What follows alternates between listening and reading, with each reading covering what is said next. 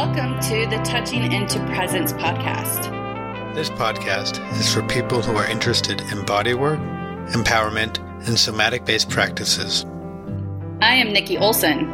I'm Andrew Rosenstock. We are certified Rolfers. Collectively, we're trained in various movement and bodywork therapies with an emphasis on somatic awareness and client resilience. Through conversations, our goal is to share and explore mind-body paradigms to offer empowerment possibilities. We're grateful to be in conversation with Derek Gill. Derek graduated university with a major in Management Information Systems, with minors in computer science and philosophy, and he worked for a major consulting firm as a systems integration consultant.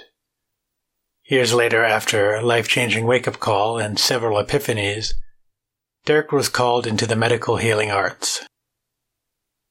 Derek realized quickly that the skills learned as a systems integrator were very relevant to his career as a structural integrator.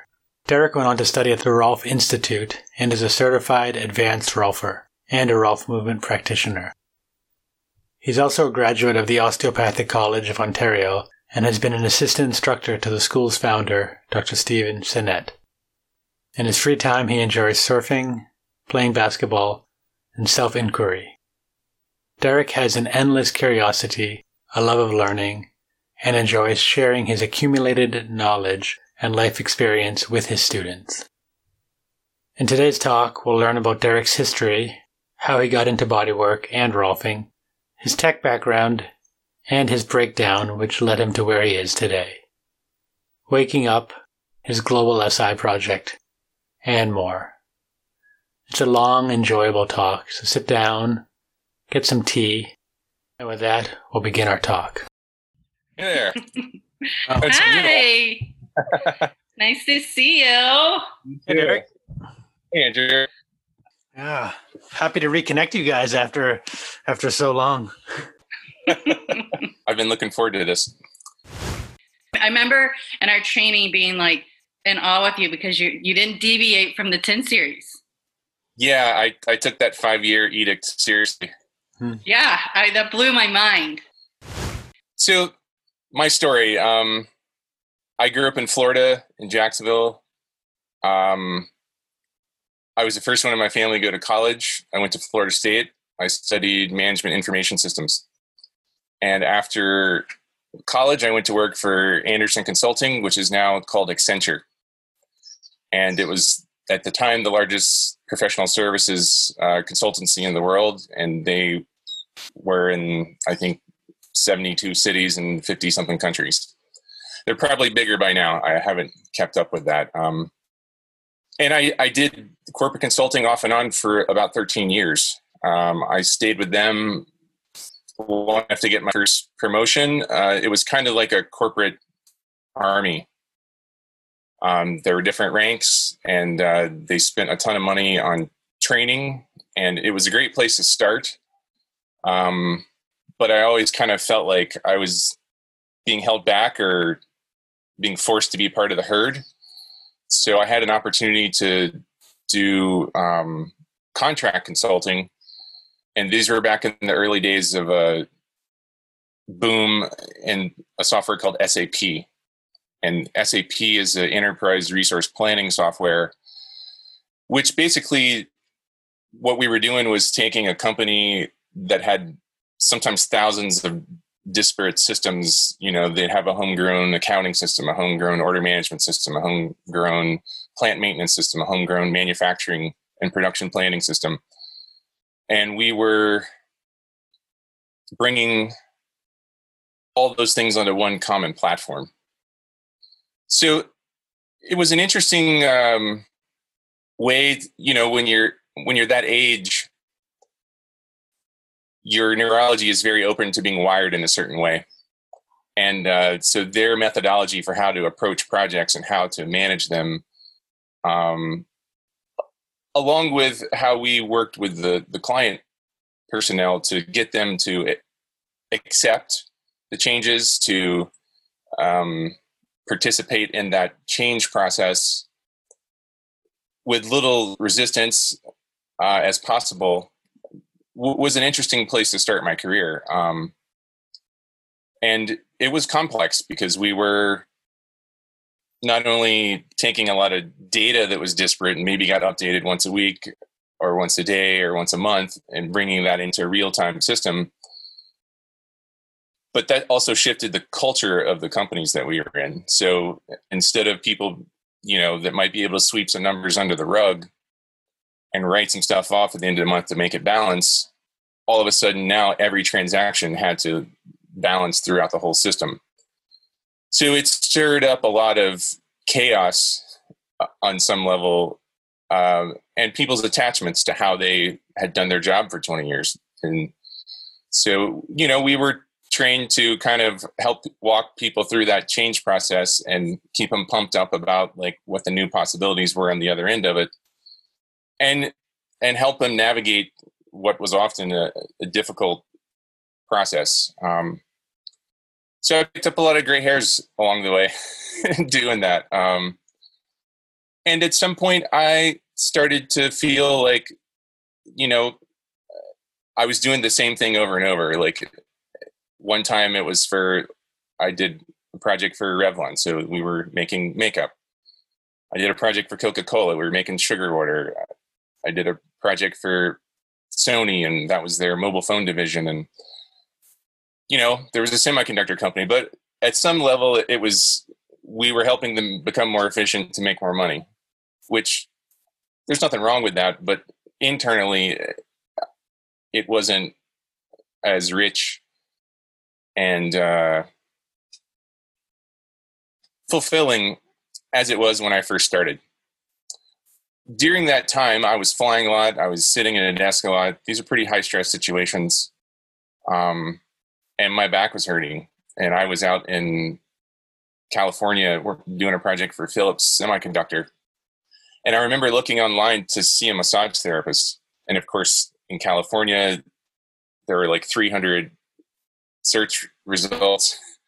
And I found a lady that was 3 blocks from my office in Sunnyvale, up in the Silicon Valley.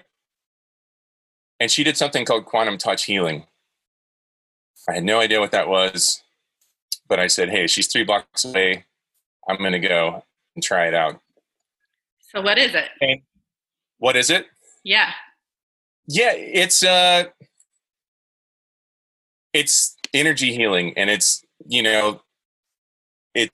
of a particular type. She barely touched me. Most of it was hands off. She would go to different places in my body. At that point, I wasn't really aware enough to feel the subtleties of what she was doing. She talked to me a lot about my breath, and I felt really relaxed after the sessions. But she had a 3-session package, and at the end of it, I was like, I do feel really relaxed after these sessions, but I feel like I want someone to get their hands on me. And she's like, oh, you should go see a Rolfer. And I had no idea what that was. It's kind of that look that I see so often now when I tell people what I do. There's like, what's that? So she explained what she knew of it. And so I started searching, and I actually found a few practitioners in that area. But the one that looked like a best fit for me was Michael Villain. Some of you may know him because he runs the Rolf Forum. So he was my first Rolfer, and I went through the 10 series with him in Palo Alto. And it was profound. I knew immediately that he was planting seeds, not just with his hands, but with some of the things he was saying. And it was making me contemplate perceptions of myself that were new. And I could feel he was getting me out of my head, which was very well exercised at that point through academics and professional work, and into my body, which was a really big experience for me. So the profoundness, would you say was it more on how he got you to perceive yourself, perceive the world around you, or meeting your body discomfort needs, or both? Because I feel like when people come to Rolfian, a lot of times, because there's such a mix reason to go. Some people are going because they want to work through trauma or some kind of psycho-emotional, or they really want that heavy-handed, deep massage type of work. Right. Well, I was having a lot of low back pain, so that was my motivator. And I probably like more firm work if I had to put my preference on a spectrum. But I think what was really profound for me was just the things he was asking me to notice in my body. How I organized myself, how I moved, how I distributed the weight as I made different movements. And I think there's something with the touch too, that is waking something up that's below the language center in the brain. So that was going on too. And I don't know that I probably intellectualized it at first because those were my tools back then. But I knew that my awareness was being brought below the neck in ways that were happening for the first time. And I had already thought about making some kind of a career change. And it was interesting because he was actually a system administrator, a database administrator. So it wasn't exactly what I was doing, but there was enough of a lingo or an understanding of like what I was doing every day and how that affected one's body and one's thought processes and state of mind. That was an interesting synergy there. So I thought immediately, I want to say it was after session 3, like, wow, this might be something I'd be interested in doing as a profession. At that time, I had invested in a nightclub in Jacksonville, and the intent was that I was going to be a silent partner. And some things happened. The couple, it was me and a married couple, and they were to run the place. They were the majority owners, and they had successfully run a couple of other places. Well, soon after I invested, they told me they were getting divorced. Oh, no. Yeah. And it's kind of a long story that it's probably the kind of stuff that the podcast viewers need to hear all the details of. But I had a choice. I could either like lose most of the investment, let them sell the liquor license, and they were trying to do that without my knowledge, but I happened to see it in one of the business journals in Jacksonville. Or I could find a partner to go in with me because I didn't have enough money at that time to buy them out and have enough for what I thought would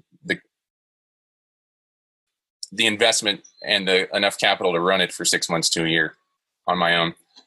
So I wound up finding an investor, but I remember that decision point. It was like, will I go straight to learn how to do structural integration, or will I make this run with a nightclub? By the way, I just want to put this out there that so many people, I very rarely hear anyone say, well, I got into a business with a married couple and it worked out great. Generally not divorced, generally other where the couple generally sees eye to eye against the other partner. So it's 2 against 1. Yeah. Just if people are listening out there, don't not do it, but listen to Derek. Maybe think a few times before entering into that partnership. Yeah. Well, I was a lot younger then, and I'm hopefully a little wiser now. But I learned a lot through that experience on many levels.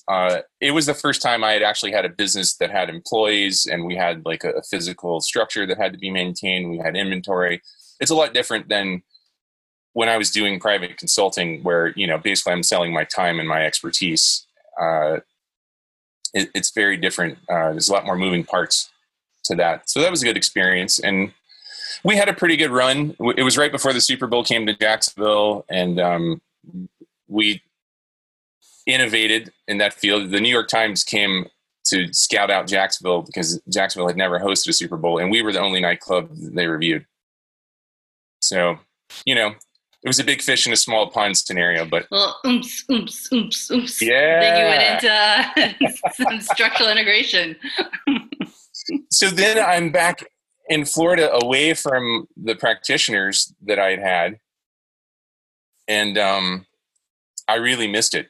And it was always in the back of my mind, this is something that I'd like to do. So I had some issues with my next business partner as well, which maybe we'll have another podcast about business experiences, the do's and don'ts. I guess the bottom line, I'll give you a teaser of that podcast to come, is don't go into nightclub business with an alcoholic. That's great. Some of the inventory was consumed. Yes. And, don't get me wrong. Those days I was consuming my fair share, but I would usually wait until nightfall. He would kind of start in the morning. So at some point I could see the writing on the wall with the nightclub, and I went back to work doing consulting. And at that point I was working with Honeywell Aerospace in Phoenix, and I was flying back and forth. I was leaving at 6:00 flight on Monday morning, working in Arizona until Thursday, catching a flight home. And then I was working in the nightclub on the weekends. So that kind of burning it at both ends can only go on for so long. And I wound up, I finished the project in Arizona. We went live. That's usually like a 3-month crazy exercise where people are working 80, 90 hours a week and no one's flying home. All hands on deck kind of craziness. And we went live with that project. I flew home, and it was the Super Bowl at the nightclub. And that was intense. That client sent me to a project in Clearwater. And a couple months later, I had a breakdown. I was not well, and I was in the middle of a meeting, and I started feeling this tingling sensation in my arms. Felt like an elephant was standing on my chest. I thought I was having a heart attack. I was in my mid-30s. I'd never had any health issues. And so one of my client people was like, "Derek, are you okay?" I was like, "I'm not sure. I think I need to go to the restroom." So I went to the bathroom, and I looked at myself, and I was like, gray. I was like, okay, I need to leave. I went out to the car. I was going to drive back to the hotel. And I was just hit me like, you shouldn't be driving. So I walked back in. I saw one of my teammates who wasn't from that local facility, but was part of a traveling team that did these implementations. I was like, "Could you take me to my hotel? I'm not feeling very well." She's like, "Sure." So we're driving, and she's like, "Do you need to go to the emergency room?" I was like, "Yeah, I think I do." So if casual. You're not, yeah, it's so casual. Trained observers, right? And so I went to the emergency room, and if you're not anxious already, like, start telling the doctor that you've got like shortness of breath, tingling down your arms, and you feel pressure on your chest. So the first thing they do is a cardiac workup, which, thank goodness, there wasn't a problem with my heart. He said, "You're having a panic attack." He's like, "Everyone has their stress threshold, and you've met yours. Here, you could take these pills and go back to work." Now, I'll have to say, when they put the Ativan in my IV, everything within like 5 seconds was good again. So at that moment, I was very thankful for modern pharmaceuticals. But something inside me knew that, like, I didn't want that to become a lifestyle. And so I had to get my mom to come pick me up from Clearwater, drove back to her house. And I sat in a chair in her house for about 3 months, tingling. Movie plots were stressing me out. I was put in touch with this acupuncturist who does 5 elements, Dr. Worsley style acupuncture. And she was a gift from heaven. Like, she really was able to tell me some things that made sense, because I knew that something was really off. And I knew that I had to figure out what it was, that I couldn't just mask it and keep doing what I was doing. And fortunately, I was in the position where I could take that time off. And I had done well on that project, and project manager basically let me work as little hours or as many hours as I wanted to with no real deliverables. I had kind of saved her career right before I had the meltdown. It was a pretty high, it was a pressure cooker kind of project, and I showed up with an empty tank from the nightclub stuff and the previous go live. I didn't have any recovery time. So this acupuncturist basically, she had lots of other tools. I don't think she needed to use the needles at all. But what she told me later was that I used the needles to match people's belief system. I've heard that before from other acupuncturists, where they basically say like the same thing. Like, people expect the needles or they want the needles, so they'll put them in, but they're actually working in a different way, and it's just like giving the people what they want, but really doing what they need on the side. Yep. And I'd say some of us are doing that with structural integration. Like, people expect us to do hands-on, but there's other things going on, which we can get into that later.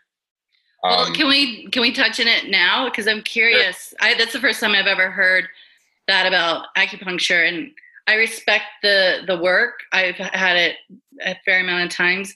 I've never really felt much from it, so I'm curious. So, do you feel like you just had the right person? Do you feel like you had just talk therapy, or was she channeling something else within the realm of the acupuncture modality? Yes and yes. This woman's very gifted. Well, I'll start with the big aha moment for me. She also did something called applied kinesiology, where she did muscle testing. And so she could ask my body questions. She'd ask my body which point it wanted. Did it want moxibustion on it? Did it want a needle? Did it want a tuning fork? She used a lot of Bach flower essence remedies, and she was just well-rounded with her offerings. But basically what she told me is, she's like, look, this usually happens to people later in life, but your crown chakra is opening. And what you're doing with your life doesn't match that vibration. So either I can work to numb you down and you can keep doing what you're doing, or we can work to make some changes in your life. That was the essence of her message. And at that point I was like, okay, let's make some changes, because clearly something's not working. And it's funny because if you break your leg, within 6 weeks to 6 months it's going to heal. You just have to stay off of it, let it heal, eat good food, let the time pass. But when your psycho emotional self is all out of sorts, you start wondering, is this a permanent thing that has happened? And what's going on? But I think back to your question, Nikki, there's definitely the connection between the practitioner and the person receiving the work, right? So that's one thing. I think there's some energetic things that if the practitioner is, and this is not just acupuncture, I think this is anyone that creates a healing space for people to attune to. I think those kind of things, I think there's a few layers of it, right?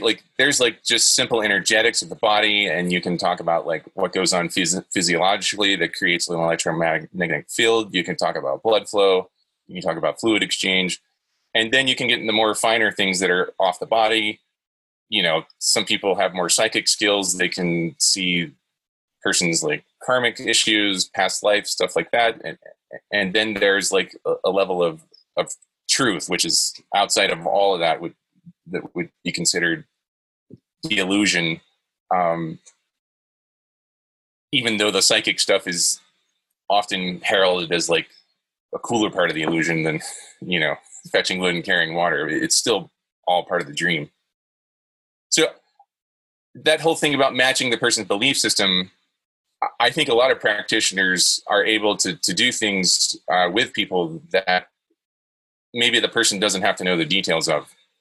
And some of it might be the practitioner doing that with conscious intention, And I also think there's a layer of it that is just happening because there's a time and a place. And if that person's meant to have some healing, the catalyst can come from that environment. And the practitioner may not even be conscious of that. So I think there's a few layers to it. Yeah, I'll second that. And I'll also say as a callback, like for those listening, tune into the episode we had with Michael Pollan where we sort of talked into some of that similar stuff about like what is it we're actually doing in the space. So I'm going to throw a callback to that earlier episode just to mention that so that people listen more to us. But I agree with you. I've had numerous times where I've had people come up, like message me years later and be like, thank you. That thing you did actually had this whole other thing. And I was like, all right, I was a pawn in that whole structure. And that's great. I had no idea about any of that other stuff. And I'm glad that had the positive effect that it did. And luckily, I've never had anyone say the opposite of that. So thank you, people, for not emailing me about the negative effects. I actually think it's very hard to have a negative effect if you're someone that's working on yourself and you're approaching the work with, a good spirit and intention of your health and the other person's health. If we're talking about the very physical nature of structural integration, sure, you can hurt someone if you're not professional with how you contact people. But that's a very physical thing. Well, and it also sounds from you sharing your story that you landed in the acupuncturist office at a critical moment, which you already were explaining, but your two previous jobs in these tech, like when you were talking about helping sell the products of Coca-Cola and makeup, and it just seems that you have the kind of the technology smarts, kind of the way to kind of step into the mainstream work world, but you have this internal drive to make sure it's really aligning to your belief system, and that some people can kind of step in and out of that, no problem. But I think what often drives people who are choosing to be in the healthcare business, it really is coming from an authentic kind of lifestyle occupation and not something you can necessarily just show up for work and do your job and then come out of it. Yeah, I would agree. And I think for me, I can look back and I know that 10 series was the catalyst for this deeper awareness. It's just that when I received the 10 series, I wasn't at the place in my awareness where I knew all the levels that were being worked on.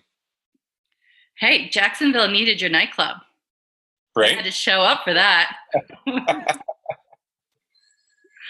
But looking back, like after I kind of worked through what was being asked of me during the meltdown, which that's the best thing that ever happened to me looking back, because it really stopped me in my tracks. And it's one of those things, when we don't hear the whispers, the hammer's coming. And I got a big hammer. And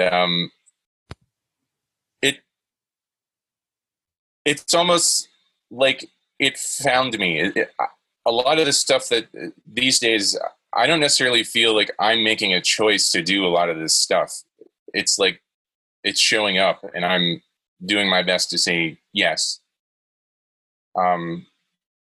With some boundaries around that are healthy. It reminds me just a little. I'll plug that famous now guru Eckhart Tolle had a very similar experience.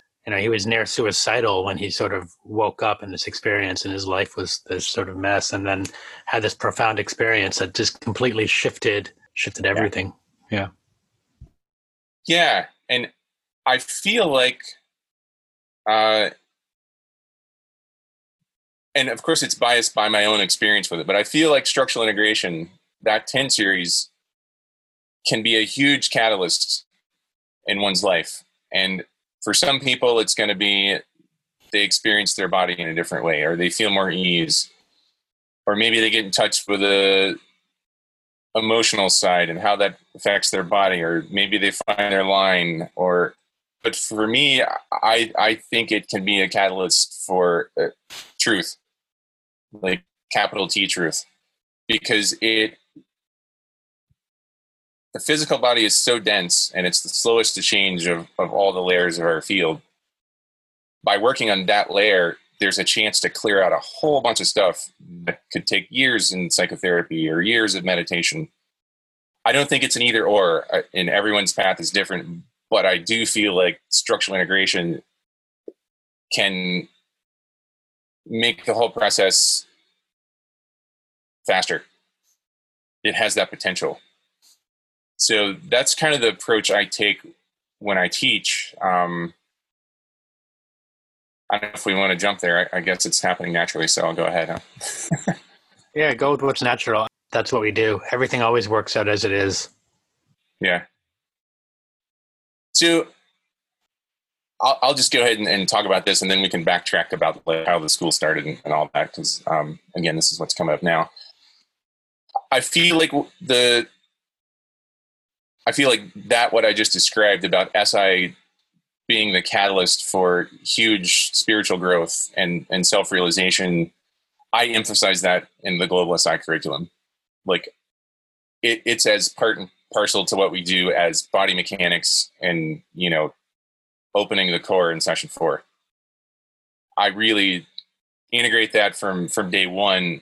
And I know that not every student, not every practitioner, not every recipient, not all of us are going to wake up. There's a lot of grace involved in that we can't control. But I want to plant the seeds because I do think that structural integration can fast track a lot of growth and clearing out a lot of conditioning. So this capital T truth that you found with the SI work has brought you to found a school, the Global SI. Could you share a little bit what Global SI is? Yeah. I first want to clarify something, because structural integration, I didn't have... First thing I should clarify is my awakening is not abiding. I can't stay in that state all the time. These days, it's more present than it's not present, but there's still some things that pull me out of it, and that's what we work on. That didn't necessarily happen because of structural integration. I did other practices, and it was my first trip to India, actually, that I had a real shift in perspective that has stayed. But looking back, was that shift? That shift was just don't eat food on the street, I'm guessing, right? No. Yeah, that's the joke in India, right? One drop of water can change your entire week. No, it was a direct experience of a lot of things I had read and spiritual text. It was. I always struggle with words for this, and I think that's common because it's as soon as we start using language, we kind of move into that dualistic nature. So, right, and this is all unfortunately non-nameable. That's part of what it is. It's an experience that doesn't have, as soon as you give a name to it, you're in this world versus being. Yeah, and that's you've already engaged the labeling capacity of the mind. And I don't want to come across that I'm some saint or guru either. So it's just that I believe that structural integration saved me a lot of repetitions of other things, and it cleared out a lot.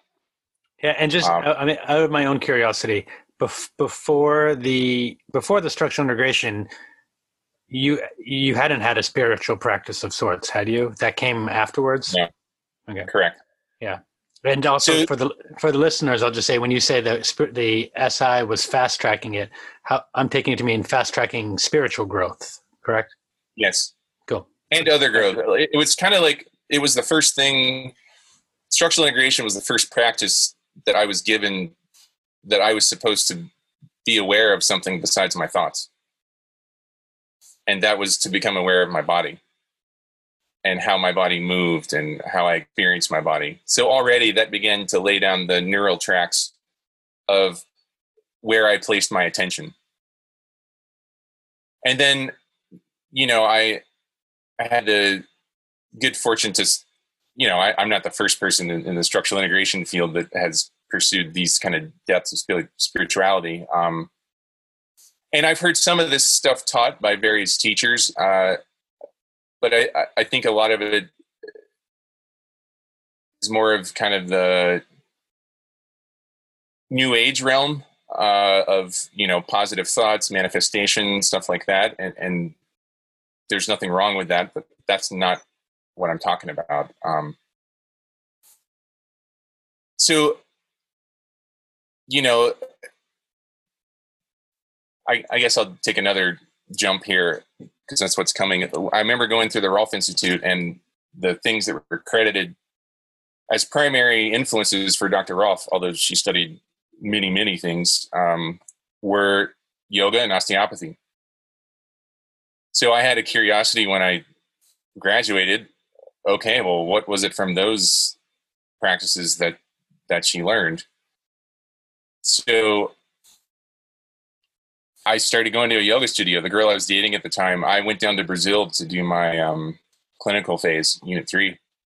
And when I came back, she was active in this yoga studio. So I started going with her. And at first it was an intellectual thing. Okay, well, what did Dr. Rolf see in yoga? And then it started doing something different to me. It started making me more sensitive. And it gave me the language of like the Hindu tradition, because I was fortunate that the yogashala that I went to, they taught all 8 limbs, not just asana. It wasn't just about the body. And I'm grateful for that, because I've met a lot of people that have, practiced yoga for 10 years and they've never delved into meditation, or they've never studied spiritual texts, or they've, only done a little bit of pranayama. So I'm fortunate that I had that broad exposure to like actual 8 limbs of yoga right away. And it gave me a vocabulary. And then later I met my wife, and she is a teacher. She's a colleague of like Adyashanti, Eckhart Tolle, Hamid, that is the founder of the Diamond Approach. So I feel like that yoga time at least gave me a foundation for understanding what she was talking about, because I had no clue what she was talking about. And she kind of yanked me out of this like bliss phase that I was just entering with yoga. And I probably could have spent 10 years there because it feels good, right? But it's not actually truth, right? Those bliss things are carrots. It's like we get a new opening. There's a contrast in our nervous system, so it releases all these chemicals that feel good. But you can get stuck there because you're just trying to have that. That's part of the yoga path, actually, is like, do you get stuck in these areas or do you go on? And a lot of people do get stuck. You have the different levels, the different realms, and getting stuck in that is part of it. Oh, I've reached it. I'm here. But it's like, Yeah. And, I think one common misconception is that like spiritual practice is to make my phenomenal life better. And it's not. That's a bummer. I know a lot of people are going to be bummed to hear that. One of my teachers who is said to be awakened, who's to say, when he was first waking up, was basically his wife said, you're an ass. You've become such an ass, because he was in this such a realm, and he hadn't been able to integrate that into. He was struggling within that, but not aware so much that he was struggling, because he was kind of in this, like, seeing everything as it is. Yeah. And it took him a while to integrate back, where at one point his wife had said, "Oh, you're finally back." And he was like, "Where did I go?" He wasn't, it was still that process. It hadn't made his life necessarily easier. In some ways, it probably made it harder until he was able to. Yeah. Absolutely. And you guys are reminding me of a funny analogy, a scene that I'm in Boulder. And I think this is kind of funny, but there's it was written up in some local mom blog thing. But a mom was talking about how they were, her and her partner were raising their child to be very conscious around, food and the environment and just uber aware. And what it turned, then they started, and the kids grown up this way, and then seen them as a child interacting with other people, and they realized that their kid turned into an asshole because so judgy on what other people are eating, how other people are living, and has lost this compassion. And it was just really interesting to hear this mom talk about, like, we were trying so hard to raise this kid to be so well aligned and so well aware of his surroundings and who he is, but then we just turned him into this like conceited environmental jerk. Right. Right. So note to parents, let your kids eat junk food. It'll make them better later on. Well, I think it just really, that story came up to me when just kind of talking about being in that bliss and that constant state of bliss. Yes, it feels good, but that's not life, right? But like, we have to be resilient, adaptable to all the things that are happening, and the not so good, and also the good, to be able to hold the balance. Yeah. And it's interesting because my wife's path was Advaita Vedanta, which is Sanskrit for the theory of non-duality. And a big practice there is there's a denial of the body. And I see the use of it for a phase because it breaks the attachment and identification with our physical structure. And so it's been interesting, like, since I met her, she incorporates more body stuff into her satsangs with people. And I incorporate more mind management into my sessions with people. But I think this is where structural integration can play such a big part, because what I've noticed in her teaching, she kind of had a path that was crazy, bells and whistles, like brain circuits fried. Like at one point she didn't have any thoughts for 2 years, and she was having to have people like remind her to take a shower, and she'd wake up in the morning and have to look at her passport to remember who her name was and that kind of thing. But she is pulled these days, like Westerners don't have, most of us are householders. We can't all go off to the cave or live in an ashram. So how do we integrate in a progressive path versus the direct path? And I think that's where our work can come in, because like someone that's having these blissful experiences and there's nothing wrong with them, they're kind of like little carrots we're given to kind of keep us interested until we get to the point where we have no choice. It's just pulling us. But teaching people to be grounded in this progressive integration along the way, it allows spirituality to not be in denial of our humanity, but actually incorporates it. So I think that's speaks to what some of the things you all were commenting on just then. Yeah, and I've actually been trying to get one of my teachers, who's a non-dual teacher, but from the Tantra Shaiva community, to come in and go actually into some of the embodied practices that they were doing, because they being the Kashmir Shaivites, because they were not for enunciates, they were actually for householders, as opposed to most of the practices before were being for renunciates. So the practices were in some way easier because you didn't have the responsibility of like, well, you got to take care of your kids right now, but we're still working to get him on. So for right now, we'll listen to you. I'll do. Yeah. So, there's a little bit about my path with structural integration, my path with spirituality, and how I see how they fit together and how that shows up in Global SI's curriculum. Prior to Global SI, I for years worked in a private practice and took a lot of classes. Finally, my wife was like, stop taking classes and start teaching. And I was going through Dr. Sanet's osteopathic program. He's an American DO, but he only wanted to teach the traditional hands-on osteopathy. So he started a school in Canada called the Osteopathic College of Ontario. So I went through the program with him, and he started encouraging me to teach about halfway through. And I went to this Asian osteopathic conference in Korea. And there I was introduced to some of the people that bring him to teach, because he teaches all over the world. And a couple of people saw that I was a structural integrator. And the next thing I know, I went and taught my first class in the Philippines. And on that, there was a year when my wife was giving a retreat in Tiruvannamalai, which is in the south of India. And Dr. Sanat was teaching a class that I needed in my program in the north of India right in that same time frame. So I went to Punjab, and it was an advanced cranial class, and I met some classmates there.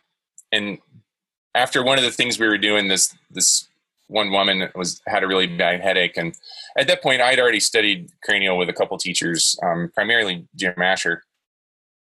And so I did some things, and her headache went away. And she's like, "That's not what we learned in class." I was like, "No, I've had other teachers." So she was asking me, all kinds of stuff. But anyway, we kept in touch, and she wound up being the host that brought me to teach the Global SI program there. And so again, it's just one of these like unfolding things, right? Once I taught in the Philippines, then the interest in India got really high. And, that's kind of a social media phenomena. And then the one in India stuck. To this point, we haven't been able to keep the one in the Philippines going. For whatever reason, some of it's economics, some of it is they're getting a big dose of skepticism, another byproduct of Facebook. So, some people say what we do is quackery, and that's kind of, unfortunately, the message they're getting there now. But I'm hopeful that will change at some point and we can go back in there. But the great news is that we graduated our first class of structural integrators in India last December. And there's 17 really sharp people. They're all PTs. We had a couple Ayurvedic practitioners in the course, but a couple of them weren't able to finish. One had a death in the family, and, it happens sometimes. But yeah, we've got some really strong practitioners there, and I'm excited to see how it spreads. I think they're going to feed back to us in a different way because they're much more academic. Some of them are very research oriented, and a few of them work in hospitals. So they're using some of the structural integration principles and techniques in cases that we'll never see in the US. I had one student, as an example. There was a lady in the ICU. He works out in a rural area, and the doctors, she had low blood oxygenation, and she had been in there for a week. And finally, the doctors, after doing all their protocols, said, "Hey, let's call Suman in and see if what he can do manually." Which that right there blows my mind, because I don't know of any doctors in the U.S. that are going, "Hey, let's call in so-and-so and see what they can do manually." But anyway, he went in and he did two of the techniques I teach as part of the basic script for section 1, freeing the breath, and her blood oxygenation went up, and within 2 days she was out of the hospital. And he, of course, he was so awesome. Yeah, it's really awesome. And of course, he was like the local hero, and like. But maybe it's stories like that coming out of India that will help, our work progress into Absolutely. more mainstream. I mean, we had a conversation with oh God, what's Gail's last name? Gail with the brawl. Wetzler. Gail Yes. Wetzler. And talking about how now we're with all these different modalities, how we can move into this new field of being of better support with each other, being in line with each other, and integrating our work rather than we all kind of stay in our own little worlds and camps and be like, "Oh, we do it this way." There's always a chance of, sure, I bet those doctors had some really great Western medicine tools to apply, but they hit their own personal roadblock, and now it was time to integrate something else. Yep. Yeah. What amazing healthcare system we could have when we stop being so segregated and choose to territorial. Yeah. Also, second callback. Tune into episode 2 where we had Zohrab on, who was a Rolfer working in the southern India as well. Which Derek, I'll talk to you later about him as well. He was working at a clinic in somewhere in the south. I forget. He's somewhere in Tamil Nadu, I believe. Had some good experiences working at a clinic where they would bring him in to do stuff, and very open to like, okay, well, we've done as much as we can. We need help. Like, let's look at something else. Yeah.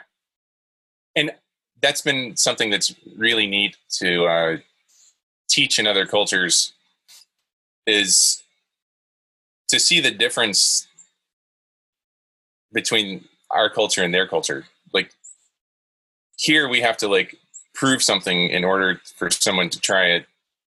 That's not everyone. Obviously, we have people that come to us that don't need double-blind studies.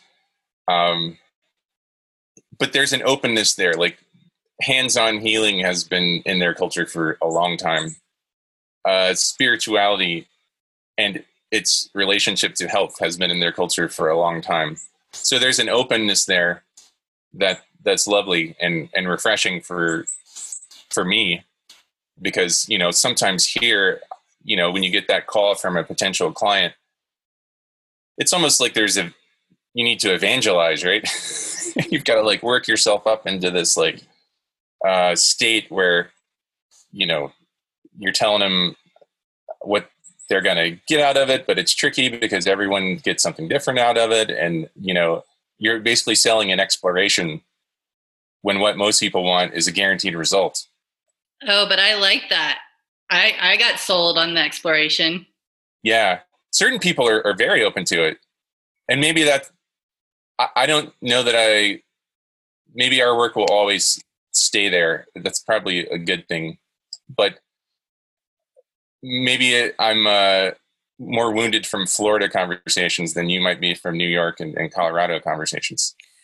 Well, I mean, I think for me, this is the only career I really know.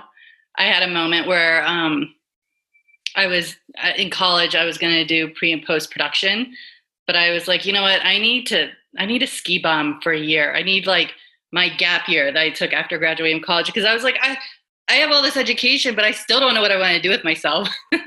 So wait, you were going to do pre and post production, and yet I do all the pre and post production for the podcast. Why did I not know this before? Yep.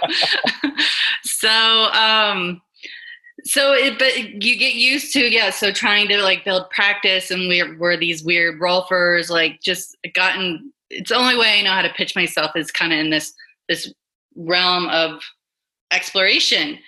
But I recently kind of used that analogy with a potential movement client. So it's hard for me to call myself a personal trainer because I train and I can do that type of work. But with all my different fitness modalities, it's an exploration. And so it was really cool because it was to a New Yorker.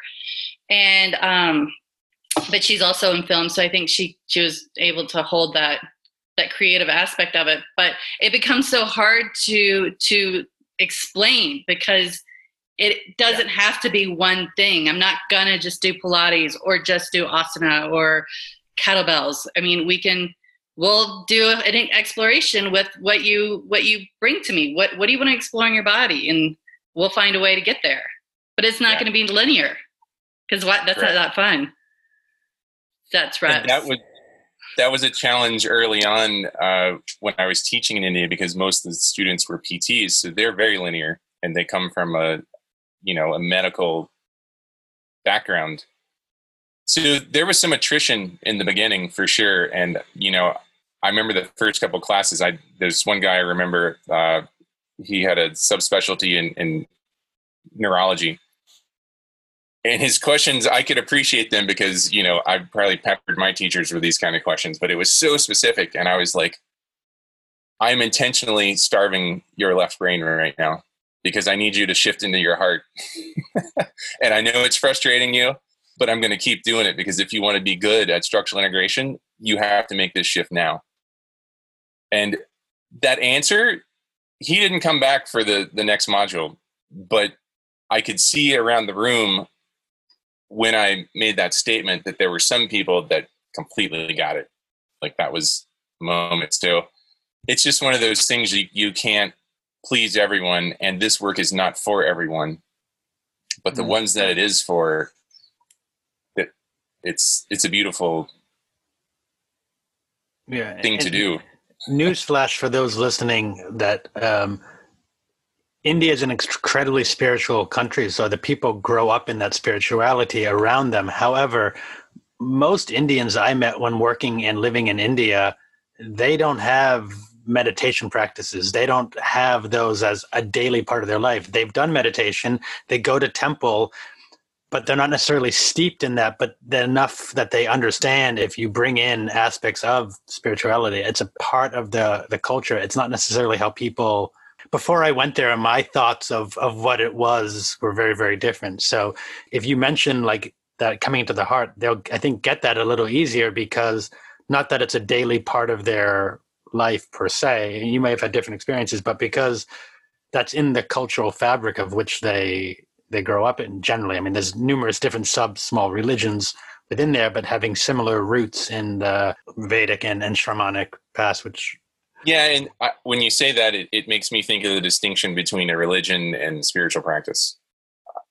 They are steeped in a lot of things that our religions don't have, which include, offerings and meditation and maybe even breath work and some kind of thing like that. But not everyone has.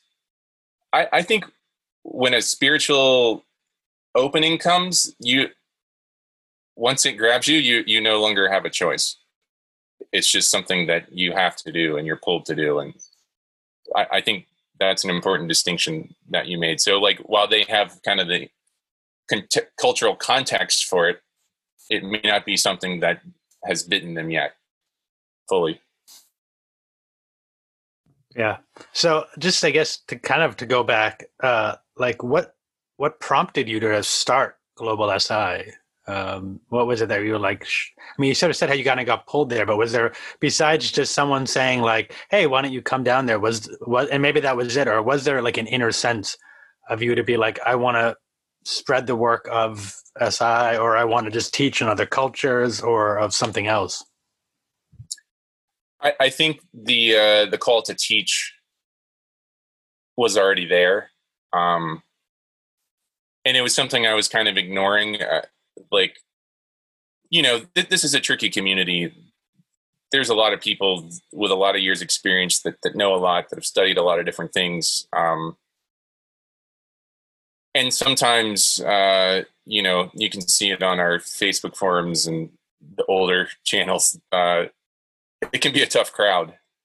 So I think anyone, when you start to put yourself out there as a teacher, you might do so with a little trepidation. So I think that's the reason, like, I had kind of not acted on it. And then, as I mentioned, my wife was like, stop spending money on classes and start teaching. Like, that's where your next learning is going to be, is teaching the courses. And then when Dr. Sand also encouraged me, I think that kind of solidified my confidence. So then I could kind of let my brain and my personality get out of the way and let this thing that had been bubbling come through. And then, the situation just unfolded. I went to that osteopathic conference in Korea, and I had a direct invitation at that point to come in and teach. So then that forces one to create a curriculum. And so it wasn't so much about working in developed countries as much as the sort of developed countries happened to open up to you, and sort of that's how it sort of unfolded. Yeah, I can't say that I sat down and said, hey, I want to go teach only in developed countries. I will say that I definitely have some gypsy blood in me. I've been to over 50 countries. I love traveling. I love, eating crazy food and trying to learn a few words in the language everywhere I go, and meeting people that I like everything about traveling and experiencing different cultures. So I think that set me up for it. I had worked internationally when I was doing consulting, although that was in Europe. And I had worked with a lot of international teams in the corporate world. So I think I had a preparation, like, I think if you took like an American that doesn't have a passport and said, hey, you're going to, no matter how good of a structural integrator they were, and said, hey, you're going to go teach in a foreign country, that's going to be a hard mountain to climb. If you don't have experience in how to blend in and how to be open to what those cultures have to offer, even if it rubs against your comfort zone about like the way things should be, or, we get pumped full of a lot of information growing up in the US that like our way is the best and it's the way it should be. So you have to drop that. I remember studying in Brazil, and one of my movement teachers, Monica Kaspari, she's passed away now. She, at one point, she's like, Derek, you're a good example of a traveling American because you don't try to make us feel less than. And I thought that was a great compliment from a beautiful person. But it kind of made me think like, okay, so then I started kind of, you always hear about that, like, loud American traveling. Usually you hear about it in Paris, right? Because the Parisians don't put up with it. And people are like, those people in France aren't friendly. It's like, well, maybe if you tried to learn a couple of words in French. For travelers out there, like, there's almost nothing worse than being called an American sometimes because of not of who we are, but or an Australian, because they have these stereotypes, which a lot of us who travel aren't, but those who are, it's just like, oh, a dagger. Whereas when you have that experience, like Monica is saying to you, oh, you're like the good American, the traveling American. When I was in Mexico and my like chef where I was working, the house cook was like, you're not a gringo. It was like, oh, yes, I've achieved something in my life. Yeah, it's true. And I think it takes a certain amount of like nuance to be able to navigate those kind of situations. And so I think that kind of, back to the question, like, I think those kind of preconditions existed in my life experience that made branching out into developing countries possible. And then, of course, like once it showed up in my lap, then it was on, right? Like, then it's like, okay, like, what do I want this school to be like? What kind of curriculum do I want to have, and how best do we serve? And then it kind of became a mission. It's like, okay, this is a huge opportunity. Like, there's so many places that don't have structural integration. They don't have practitioners. They don't have schools. They don't even know what it is. So can you talk a little bit about the curriculum and if you don't mind, a little bit maybe of the politics, considering that we're graduates of the Rolfe Institute or the Dr. Ida Rolfe Institute? Yes. Which kind of holds the flag in the moon. We hold the territory, and right. How you navigate that. I mean, I'm proud that I graduated from that school, but I also am very open to, at this point in my growth and with the work, it's kind of like there's a lot of different schools for a lot of different people. And yeah. But Nikki, in the words of one of Ida Rolfe's, I guess, teachers, do we hold the map or do we hold the territory? Krzyzewski. That's a great question. I have a lot to say about that topic.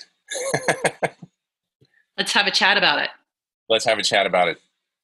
I also am proud that I graduated from the Ida Rolfe Institute. I had some great teachers. I've got some great colleagues. I think I keep getting the name confused. I always called it the Rolfe Institute, but the Dr. Ida Rolfe Institute. You can call it the Rolfe Institute. We all know what it is. We like that name, okay. I think, a little more. Anyway, you can just say the Institute. Where that's the old way. That's fine. So I think they play a very important role, right? It's kind of like the big fish, the oldest school, it's got Dr. Rolf's hands in it, right? That's important. Equally as important, I think, is the Guild, because they're the orthodoxy, and they have done their best to preserve their version of, or Emmett and Peter's version of what Dr. Rolf said. There's still one generation of filter in there because it's what they perceived, she said. But I think they do the best job of keeping that traditional 10 series and her traditional tracking. And I think they're holding kind of the original scrolls, if you will, of her work. I think that's really important. I don't necessarily think that the stranglehold around the trademark is serving the profession. I understand that they have to do that because of the nonprofit nature of the organization and the nature of trademark law, that if they don't protect it, that they can lose it. But I think there's been a lot of scarcity thinking in the community that maybe was appropriate pre-internet, because these are the days where, there were secrets, and, you did meet in a circle and light a fire and share these oral traditions. And that's not just the case for Rolfing or structural integration. That's the case for all of these ancient traditions. Some of them a lot more ancient than structural integration. But these days, you don't have to, walk out into the forest and hope that your guru is sitting there. You can get on the YouTube and watch pretty much anything you want, for better or for worse. There's probably something to be said for going through the traditional stages and then getting the higher teachings once you've mastered those, versus giving you all the higher teachings at the beginning and you just taking it as an intellectual study and not actually having a direct experience of it. So this isn't just happened for structural integration. This has happened for many things. But that scarcity mentality, I don't think, has been completely shed. So when we're holding on tight to something, it doesn't allow us to expand. So my whole thing is that we need more practitioners of structural integration, period. Because we don't have a critical mass yet. There's not enough of us that we can be a household name like Pilates or yoga or chiropractic. And so if we can't create that critical mass to fund an organization like IASI so that they can begin to advertise, or, it happens through paid advertising, but it also happens organically through, as more practitioners are birthed and do good work in their community, then more people learn about it. We're way too small to be playing these games with each other. I couldn't agree with you more. I mean, I always found it frustrating. I taught for a little bit at the Institute for the foundations. And students would always ask, like, what kind of learning materials can we buy, and how else can I continue my studies when I'm not in training or like on physical campus? And the Institute didn't have anything. That I always was referring. I was like, all right, we want to learn more about body reading. Tom Myers has a DVD. You want a little bit more of touch? Eric Dalton or Art Riggs. And, I would find myself, promoting everybody but us. And I kept on asking, like, why don't we have any DVDs, any tutorials, or any of that stuff? And I always came back to this, we don't want our secret out. And I'm kind of like, the secret's out. There's Artie Rolfers explaining in detail what the 10 series is. It's on the World Wide Web. It's out there. Why this is a way we can make income. This is a way that other people, massage therapists. When I went to, I became a massage therapist in New York, so I could practice Rolfing legally. And what a sucker punch that, I got, because when they started the class about all the different type of modalities for touch, Rolfing came up. Who did they say?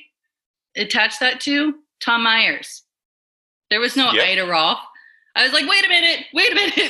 This came from a woman. My students in India asked me who came first, Tom Myers or Ida Rolf. Yeah, crazy. Yeah. And so kudos to Tom for being a great entrepreneur and being a great voice for our work. Absolutely. About that. In a lot of ways, my first introduction to Rolfing more or less was with Tom. Somebody had said you should see a Rolfer, and then I had started reading Anatomy Trains, and I was like, oh, he's a Rolfer. Kudos to Tom, and also in a lot of ways, he's done good for us. We're not bashing you, Tom. We still want you to come on. Yeah, so, it's an interesting situation because I think IASI could be the vehicle to expand the work. But I know when I went to the Rolf Institute, what I was told was that IASI was something that Tom Myers dreamed up to give his school legitimacy. So I was left feeling like, well, I'm a graduate of the Rolf Institute. I don't need to join IASI. And now that I have a school and I joined and I got my school's curriculum approved, and now I'm volunteering on a committee, I've met some amazing people. And there's a lot of knowledge and wisdom in our community that aren't from graduates of the Rolf Institute, but are from other schools that they're doing a great job. And that's been a part of this podcast, has been to sort of unify or to be like, okay, we had a few weeks ago Alesh from the Guild in Europe, and we have hearing what he has to say and his approach, and then also having. We haven't had any Heller work or Soma people yet, but we'd love to.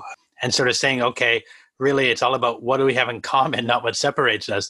But before this, I definitely had that. Well, I graduated from the Rolf Institute, so we hold to a higher standard. We are a better institution than these others. And no, we're not. No, we have a different way, and we would work better together and being aligned as opposed to against.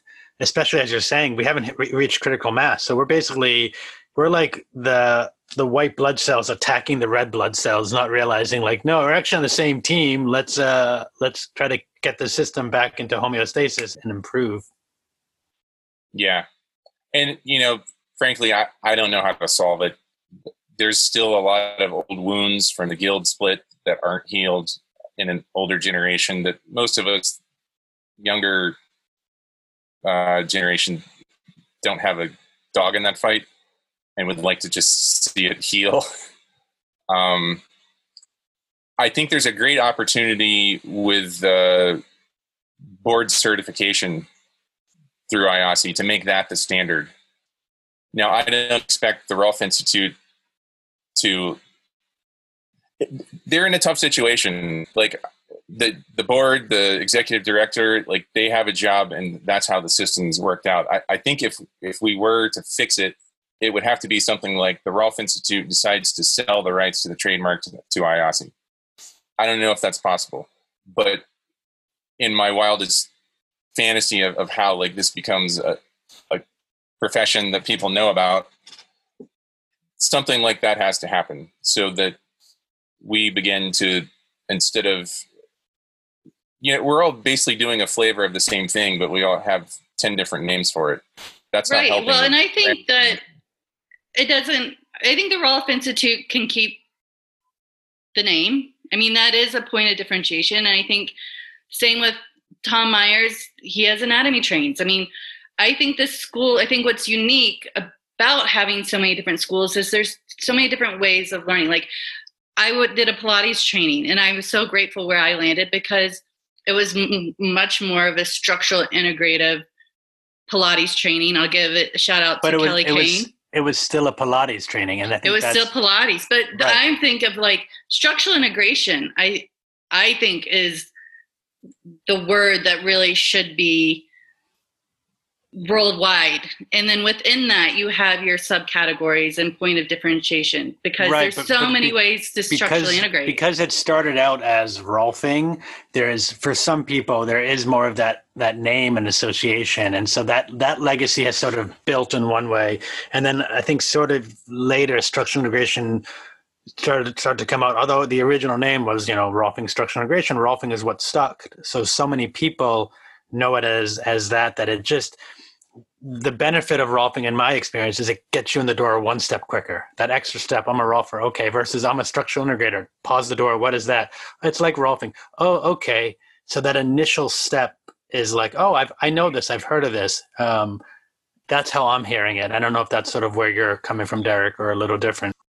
Yeah, I think I mentioned that because I don't think there's. I think I'm presenting an exploration of how do we come together without asking the Rolf Institute to do the unquestionable. Yeah, there's no way. So instead of let that one go, and as all these different schools come together, we are branding structural integration. And I think that really supports what the school that you've founded, Derek, and what Tom Myers has done, and what Ed Malpin did in California. And it gives room to, sorry to kind of get on the horse on this, but it gives room to of the movement practitioners that are structural integrated minded. Yeah. I think that the way that we have to do that is for people to start requiring their graduates to become board certified structural integrators. And that's going to take a lot of people being willing to invest in something that they may not necessarily see the reward for right away. That committee has done great work, and they've made it where that test can be taken at Pearson VUE testing centers, whereas before, it was twice a year in Boulder or maybe, somewhere else. So people had to take a flight and come in for a pilgrimage to take this test. But now they've made it where you can go to a local testing center and take it. So that's huge. If we could get that to become the standard, because the trick is structural integration is not a term that can be trademarked. So, even in India, I had to kick a couple students out of the program because they were starting to teach structural integration and they had not even graduated. That's pretty common in India. So it's not unique to structural integration. So that's part of my approach, and kind of my global SI blueprint is that we use the board certification exam as a way to, one, measure the quality of the curriculum and, support a standard across these schools. And two, it becomes a way in these countries where intellectual property is not valued to create a differentiator between the copycat programs that will happen and the schools that aspire to the standards of the international community. It sounds like you're holding to a higher standard. Can I say that? Is that trademark? Yeah, and all that said, I appreciate all the work that the Rolf Institute does. There's a huge faculty with a variety of viewpoints, and, they've navigated this field for decades. I had a little bit of a interesting situation because when I started teaching in India, immediately the students started saying that they were studying Rolfing. And I was like, oh my God, stop, time out. So I said, because they said, well, every time we search structural integration on the web, Rolfing comes up. And that's what our patients see. And I was like, okay, well, here's a compromise. So I knew the graduates of the guild were able to say Rolf method. So I said, you can call the work Rolf structural integration, thinking it's not a trademark term. So a few weeks later, I got a nice legal packet from my alma mater where they were using some of my yearly membership fees to legally entangle me, which was disappointing because I had actually reached out to them before I went to the Philippines to see if there was a way that we could work together, because I want my students to have access to more than one teacher. And And it was a good conversation, I thought, but I think we hit a point at which basically I had the choice that I could become a Rolfe Institute faculty member, and then I could work within their rules to do these programs. But it felt cumbersome, like their business model and what I would have to give up in terms of flexibility and how the programs were run. That, along with also my grandfather used to say, you've got to strike while the iron is hot. And I felt like if I delayed for 6 months to a year while I was doing the faculty training, that I would miss this opportunity. So I was disappointed in that I didn't just get a phone call from the executive director, from the board chair, that's saying, hey, we've noticed that you're doing this, even though it's not the trademark terms, it's very similar. We'd appreciate it if you stopped. I would have been open to that conversation because, as I just described, I was trying to keep the students from using the trademark terms. So that was a little disappointing because I felt I had reached out. I had some personal relationships that it would have been easy to pick up the phone and at least make that a first conversation instead of going straight to the lawyers. So in any case, all that got worked out. The students know that they can't use the word Rolfe. I'm still not clear on why the guild can do it and why they can't. And truthfully, probably to keep the peace with the being of the split to kind of. Yeah, so maybe there's something specific. I was under the presumption that anyone, if you were a structural integrator, could say Rolfe structural integration, that Rolfe structural integration was not trademarked, and that was allowed.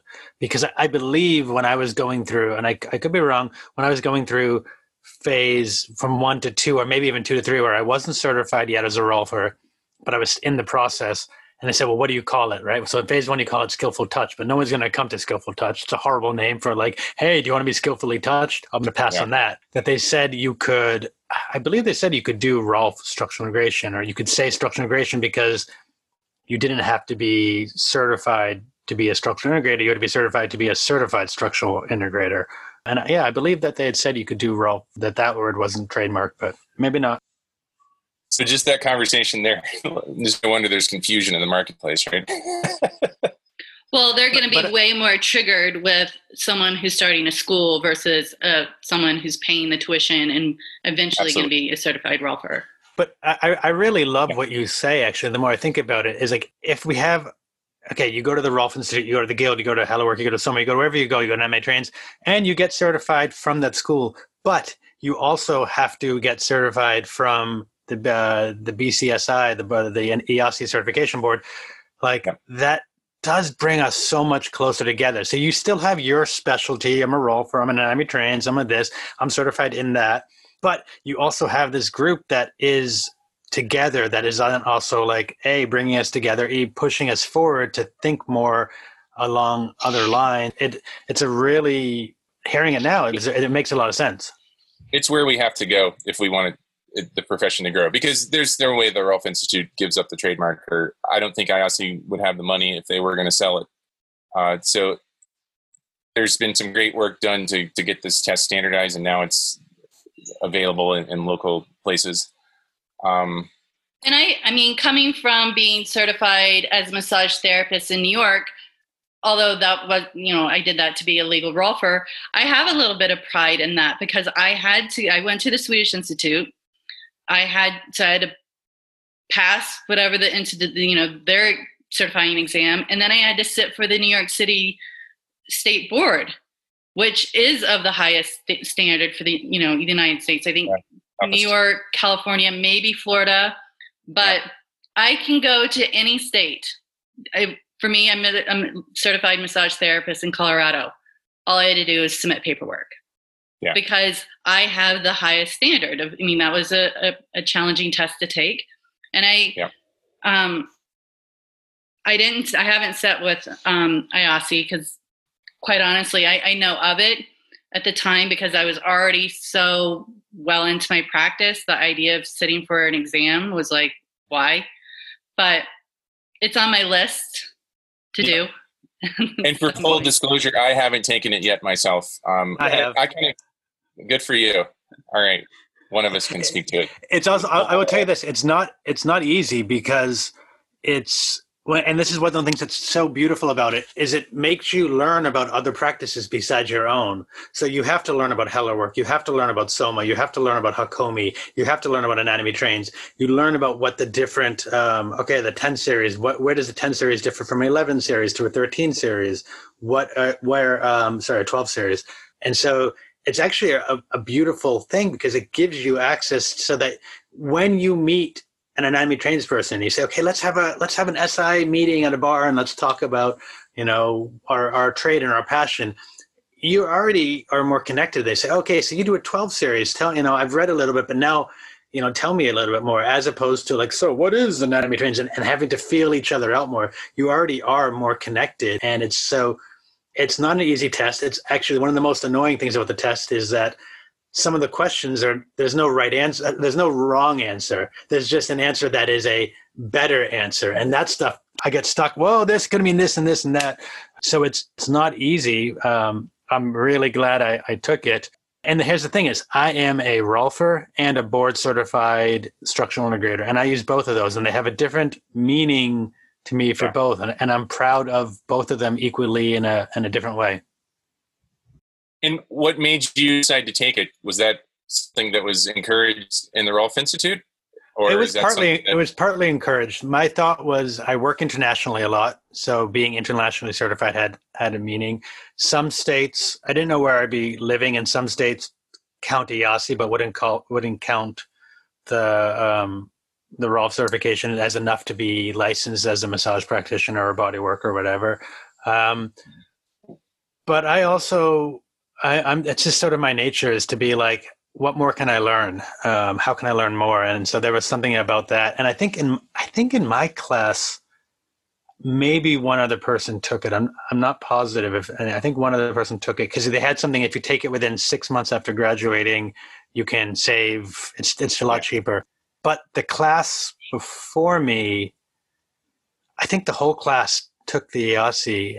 Most of them passed. I don't remember the exact numbers, but their whole class took it. So it was not necessarily recommended, but it wasn't saying don't do it. So it was something in between. Good.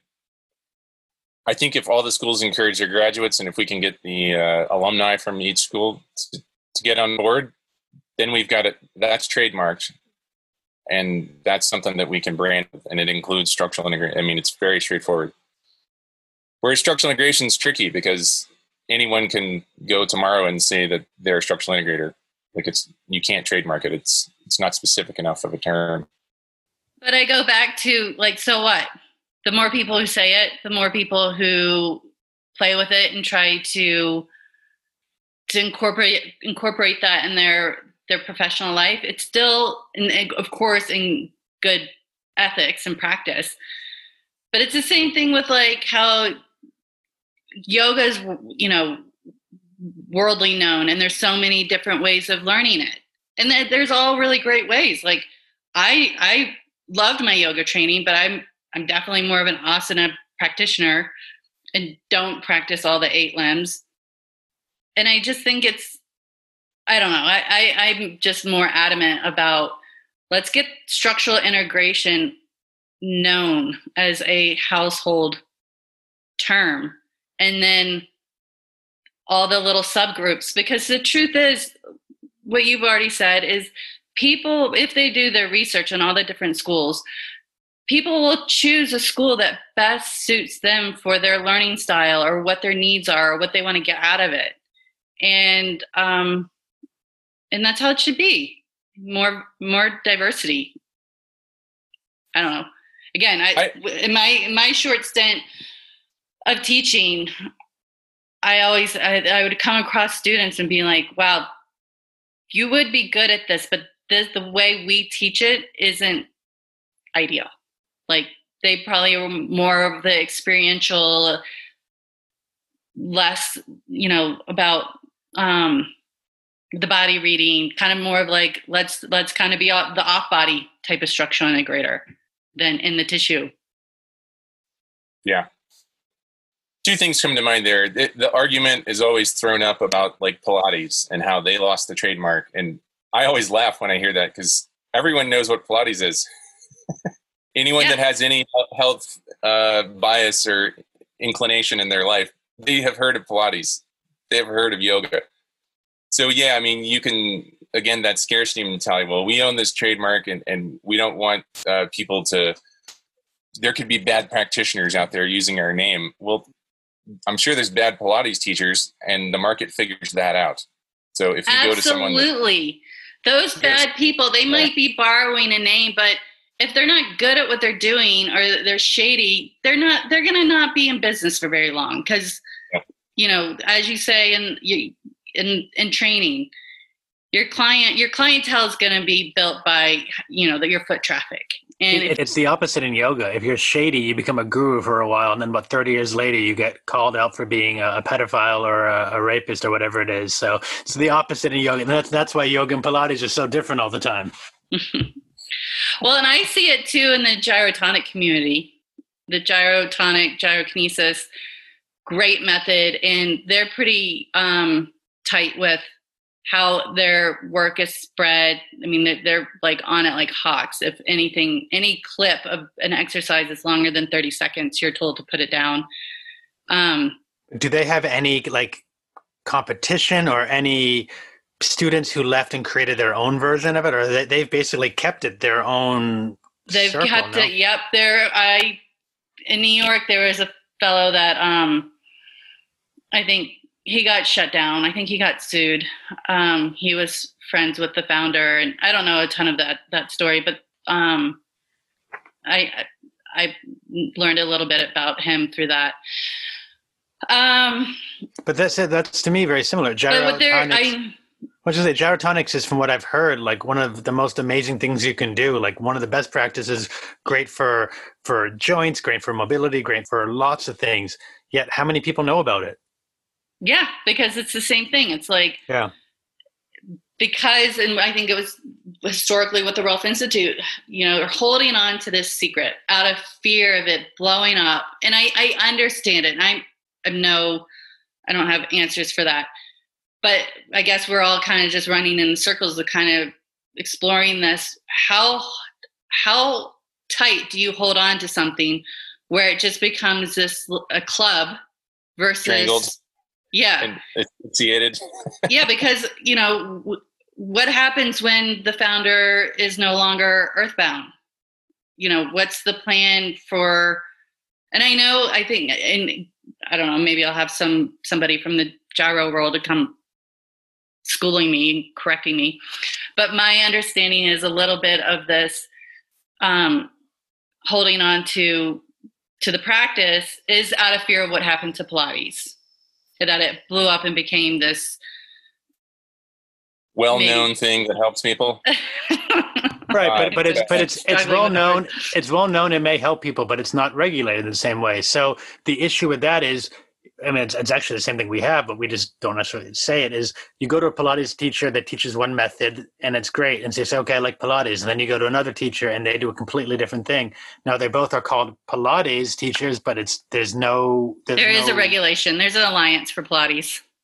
But as far as how they teach it or what they're doing, maybe. So there's not like a similarity, maybe, right? So teachers can teach very, very different. There's a yoga alliance, but almost every yoga teacher, depending on where you went, all three of us are yoga teachers, and we're probably all learned very different because of that trademark or that lack of trademark. Well, I'm going on inside the Rolf Institute. Depending on which teacher you can get a very different take on the work.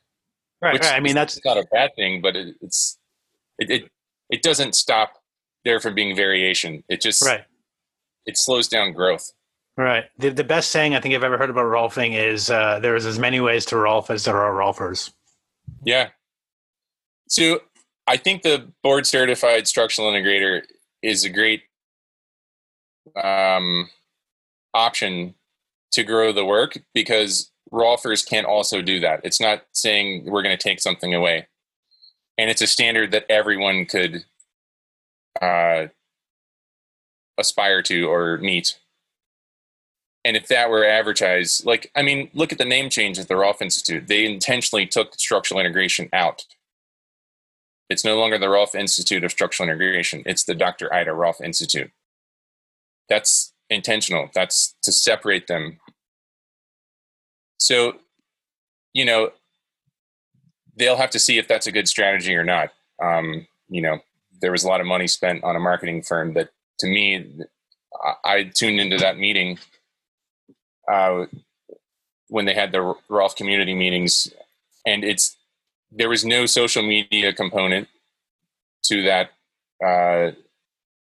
piece of work that we paid for. It just seemed like old mentality. They were talking about font colors and font sizes, and anyway, I think there's a chance to grow structural integration. I don't want to spend too much time talking about what's wrong. Yeah. So going with that, and also, I say being mindful of time, but we passed being mindful of time hours ago, which is fine. From your side, how do you see Global SI growing? What is it sort of that you hope to see either out of Global SI or out of your own sort of practice? What is it you see coming down? What excites you? What's going from there? So what excites me is growing our profession. I see two ways that needs to happen that I can be involved in. One is that I encourage my colleagues, my fellow alumni of the Rolf Institute and other schools to become board certified. And let that be the thing that we put out into the marketplace as this is the standard. So we can at the same time have a common platform. So we've got all the graduates from all the schools calling themselves the same thing. That immediately helps with critical mass. And it creates some kind of a standard that we can say, okay, well, the person has at least mastered at this level. And if they have their own variation, fine. And it still lets people continue to use the Rolfing trademark. I use that in my marketing materials for my practice. So it doesn't make it an either or, it's an and. The other thing I'd like to share is my vision with Global SI. I've spent the last couple years lobbying the IASI Education Committee and the board itself to allow me to run what I'll call a field experiment, which is how can we go into a market that has no awareness of structural integration, which means there's no practitioners, no schools. How do we penetrate that market and build enough interest and awareness in the work so that the students have demand, meaning that people will pay them for sessions? That takes community awareness of the work. And when there's demand for those people trained in structural integration, then we have demand for people that want to come take the training. So there's a little chicken and the egg that goes on there, right? So what I propose is the Global SI Blueprint. And I'm pleased to say that after a lot of lobbying and a lot of working together with the board and the committee to kind of fine tune it, address some of their concerns, it just passed a couple months ago. So this is real now. Congratulations. Thank you. Yeah. Thank you. So basically what we were able to do was to get them to grant us an exception so that we could teach a streamlined course of live hours that's less than 500-hour live hour requirement currently to be able to sit for the board exam. So we're allowed to teach 240 hours of live hours. And then for those students that want to bridge up to the 500 hours, we're allowed to teach them either by letting them repeat classes, letting them do case studies, or letting them do online training. So it doesn't mean that 240-hour graduates can take the board certification exam, but it gives them a way to bridge there if they want to. And it lets us, at a lower price point, get people trained in structural integration. So right now, we've got 17 structural integrators in India that I believe, because of their background and the way that Global SI teaches, I'd put them next to any graduates of any of the other schools. Some of them have PhDs, many of them have master's degree, and it's in physical therapy. So, some people will say, oh, well, physical therapists don't do this the way we like them to do it, or massage therapists don't do this the way we like them to do it. But the point is, they have a strong background before they came into the program. And then the goal is, and we hope that it takes, typically it took me a year and a half of building the relationship with these folks to kick the program off. Then once the program starts, we are targeting 2 years to be able to complete the first batch of graduates. From that batch of graduates, we identified those people that are interested and have the aptitude for teaching, and we begin to let them assist the next subsequent batches.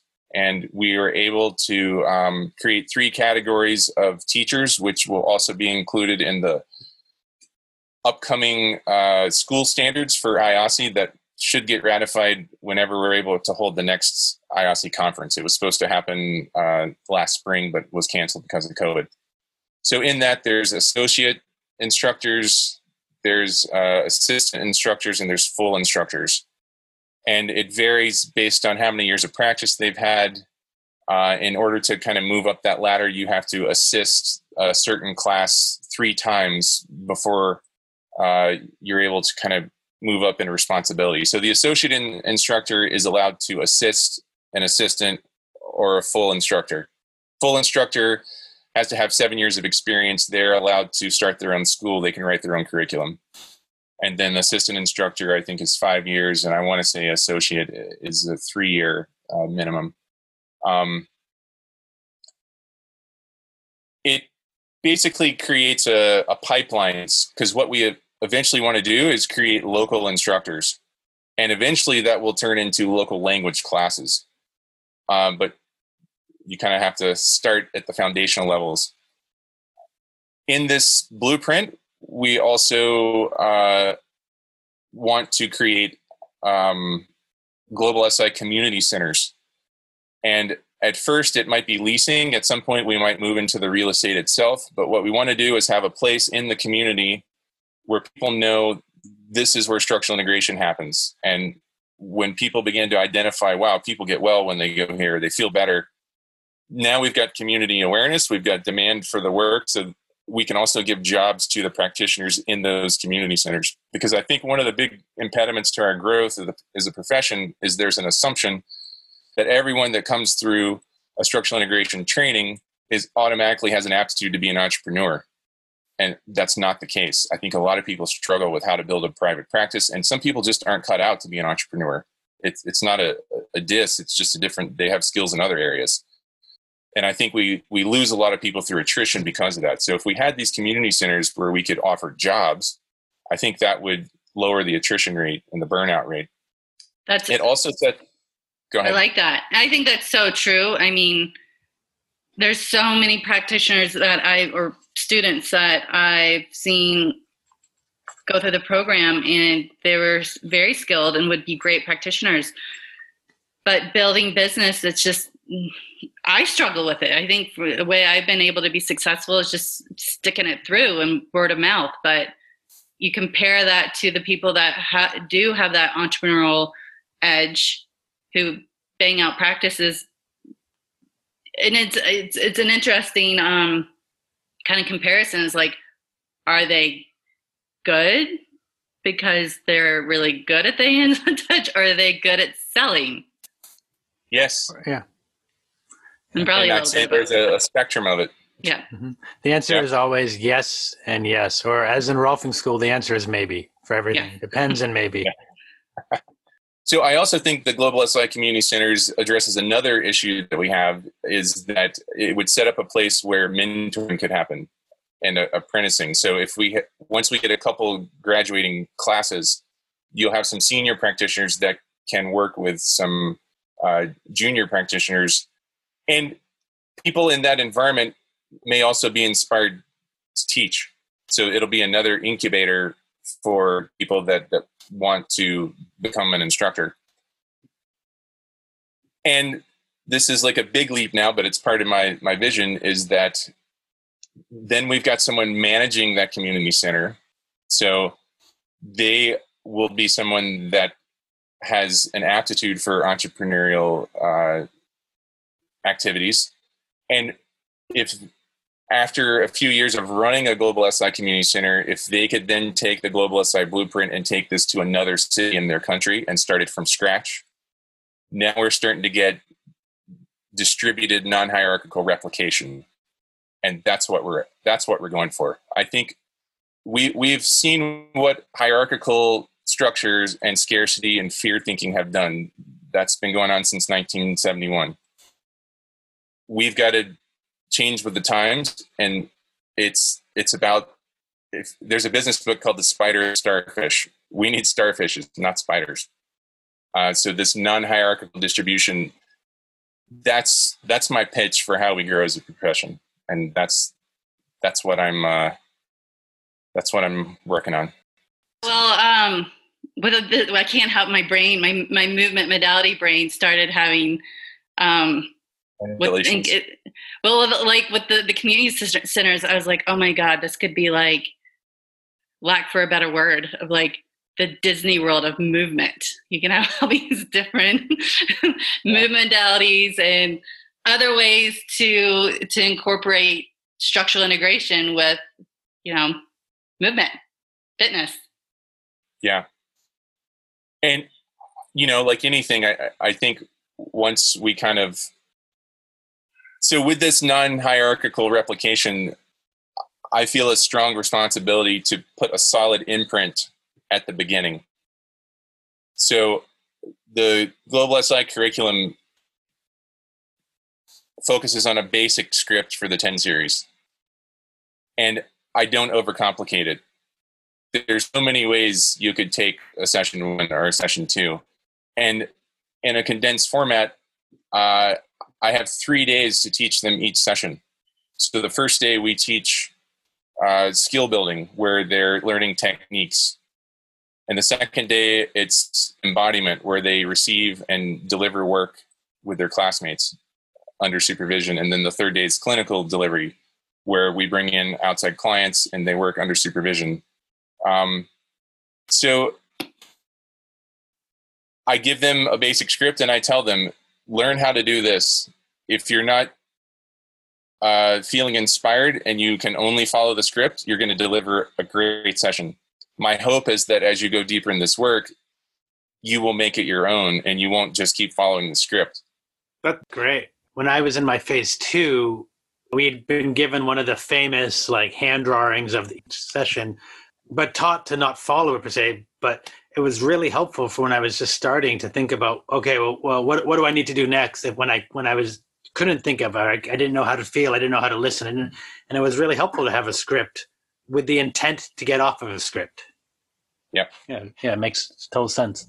And I think in the beginning, it's important that especially since there's a gap, because I don't live in these countries, I'm teaching usually two units at a time. So I'll teach a session 1 and a session 2 class back to back, and then I'll go away for 4 or 5 months, come back and teach 3 and 4.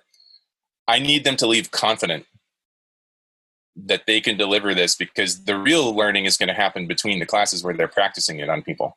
And then they can ask me questions and, there's that kind of feedback. But if I tried to overcomplicate it, I'm just going to leave them confused and not confident. So that's something I think is really important as we go into but I'm also giving them the context that you will not always follow this basic script. And I give them the principles, and I give them the layers that I expect them to work on, not just your physical touch, but how are you managing your own energy field and your own mind while you're touching, before you touch? What kind of language are you using with them? Are you teaching them a felt sense vocabulary?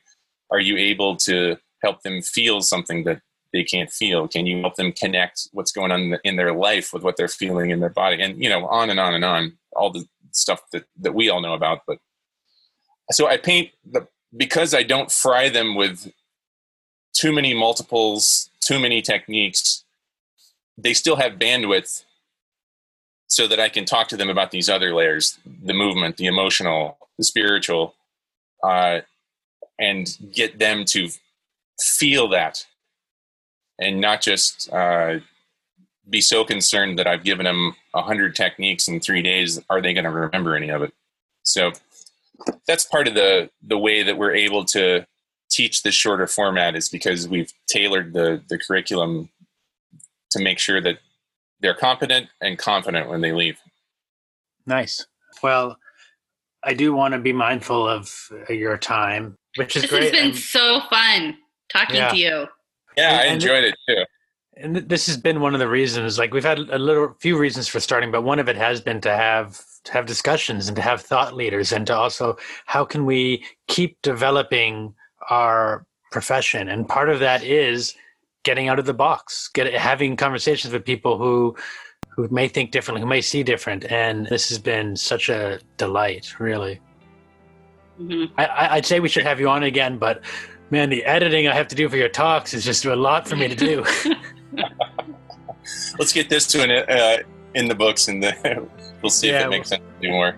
Thank you so much for your time and for your knowledge and your experience and your stories. It's been great.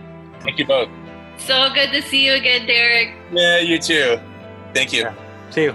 Bye-bye. Bye. Thanks for listening to us at Touching into Presence. We hope you enjoyed today's conversation. You can find out more about Derek at advancedmanualtherapeutics.com and more about Global SI at globalsi.org. If you enjoyed today's episode, we'd appreciate it if you would leave a positive review of the podcast and subscribe to it through the platform of your choice. When you do this, it really helps other people find this, and we greatly appreciate your support. We look forward to hearing back from you and seeing you on our next conversation at Touching into Presence. Bye-bye.